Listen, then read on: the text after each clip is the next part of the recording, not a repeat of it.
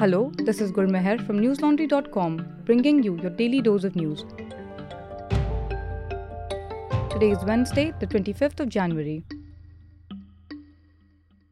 Egyptian President Abdel Fattah el-Sisi is in Delhi. He is the first Egyptian leader to be invited as India's Republic Day chief guest. He was accorded a ceremonial welcome at the Rashtrapati Bhavan, after which he met Prime Minister Narendra Modi. The two countries may elevate their ties to the strategy level and expand cooperation in several areas. President Draupadi Murmu will host a state banquet in Sisi's honor this evening. Sisi's arrival also invokes the history of non-aligned movement, which had India and Egypt among its founding members. Before becoming the president of Egypt in 2014, Sisi was the country's military chief and defense minister. In 2013, he led a military coup ousting Mohamed Morsi, the country's first democratically elected president, amid widespread protest.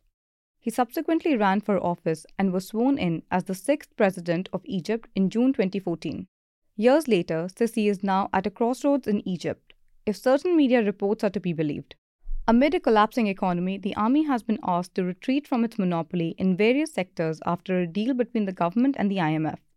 And the role of the army and Sisi has come under cloud as the saviors of Egypt.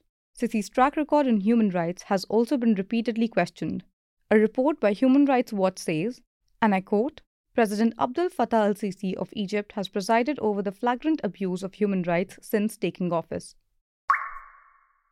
According to one of the papers accessed by The Hindu, India has lost access to 26 of the 65 patrolling points in eastern Ladakh.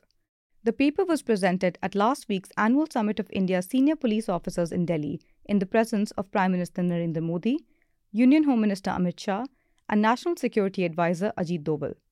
However, the paper did not come up for discussion. P.D. Nitya, the superintendent of police in Leh, Ladakh's capital, wrote that this leads to a shift in the border under control of Indian security forces towards Indian side. It said, and I quote, a buffer zone is created in all such pockets which ultimately leads to loss of control over these areas by India. This tactic of PLA to grab land inch by inch is known as salami slicing. According to the report, the army has placed severe limitations on the movements of civilians and grazers near the front regions of the Indian side, indicating that they do not want to anger the PLA by providing them the opportunity to file objections on the areas claimed as contested. The Indian Army strategy, which restricts mobility of district government and civilians in advanced regions, has converted locations that were formerly accessible into informal buffer zones, according to the report.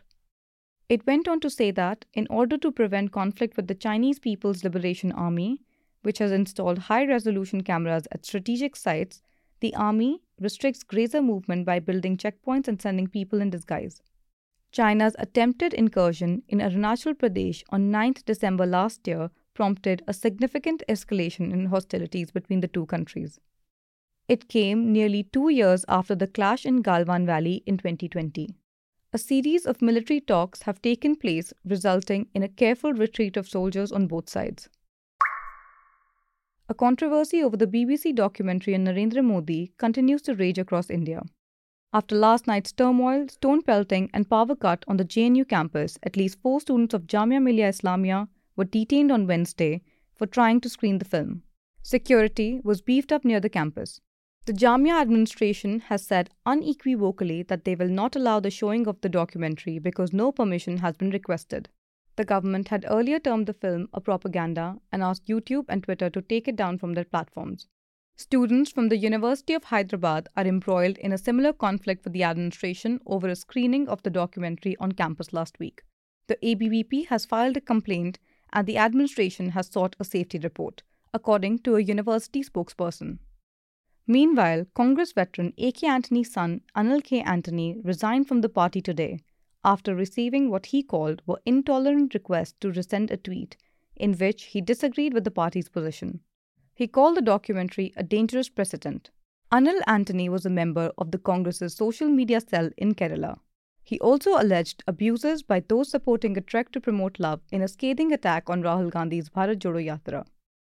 Listeners, the BBC documentary has caused disquiet on campuses and within political parties.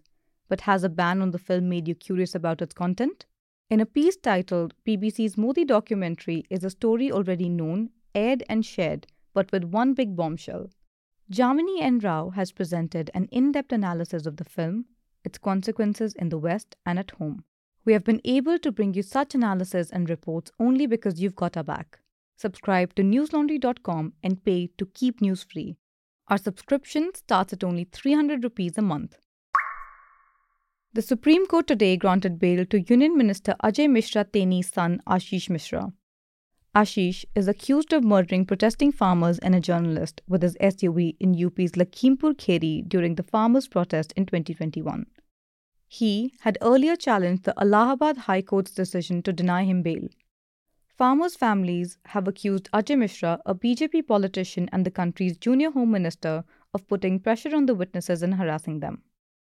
Last week, the Supreme Court said that an accused cannot be imprisoned indefinitely unless found guilty. However, it said that any attempt by Ashish Mishra or his family to influence witnesses would result in the cancellation of his bail. The order also gave him 1 week to move out of Uttar Pradesh. He is not allowed to live in Uttar Pradesh, Delhi, or surrounding territories. Senior attorney Dushyant Dave said a bail would send a dreadful message to society.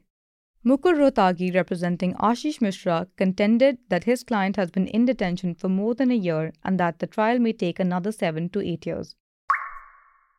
Amid rising political tensions in Pakistan, police have detained former PM Imran Khan's party aide and Pakistan Tehreek-e-Insaf leader Fawad Chaudhry. After Chaudhry's detention, the official Twitter account of PTI uploaded footage purposely showing the procession of police trucks carrying the minister. Chaudhry was arrested from his home in Lahore after a case was filed at Kosar police station on the Pakistan Election Commission Secretary's complaint. Elections will be held in Pakistan after August, but Khan has been pushing for early elections. There are already significant political divisions in Pakistan, and the arrest just widens them.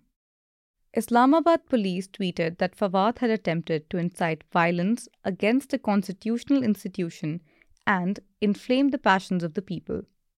It further stated that the case would be dealt with in accordance with applicable regulations. The 52-year-old Chaudhry's detention followed speculation that the authorities will also target Imran Khan. Several party workers assembled at his house in Lahore to prevent his arrest.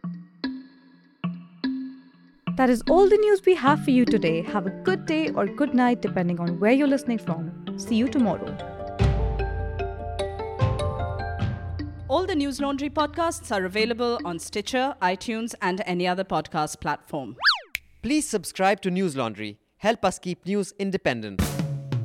To catch all our podcasts on news, pop culture, current affairs, and sport, visit newslaundry.com. Follow us on Facebook, Twitter, and Instagram, and subscribe to our YouTube channel.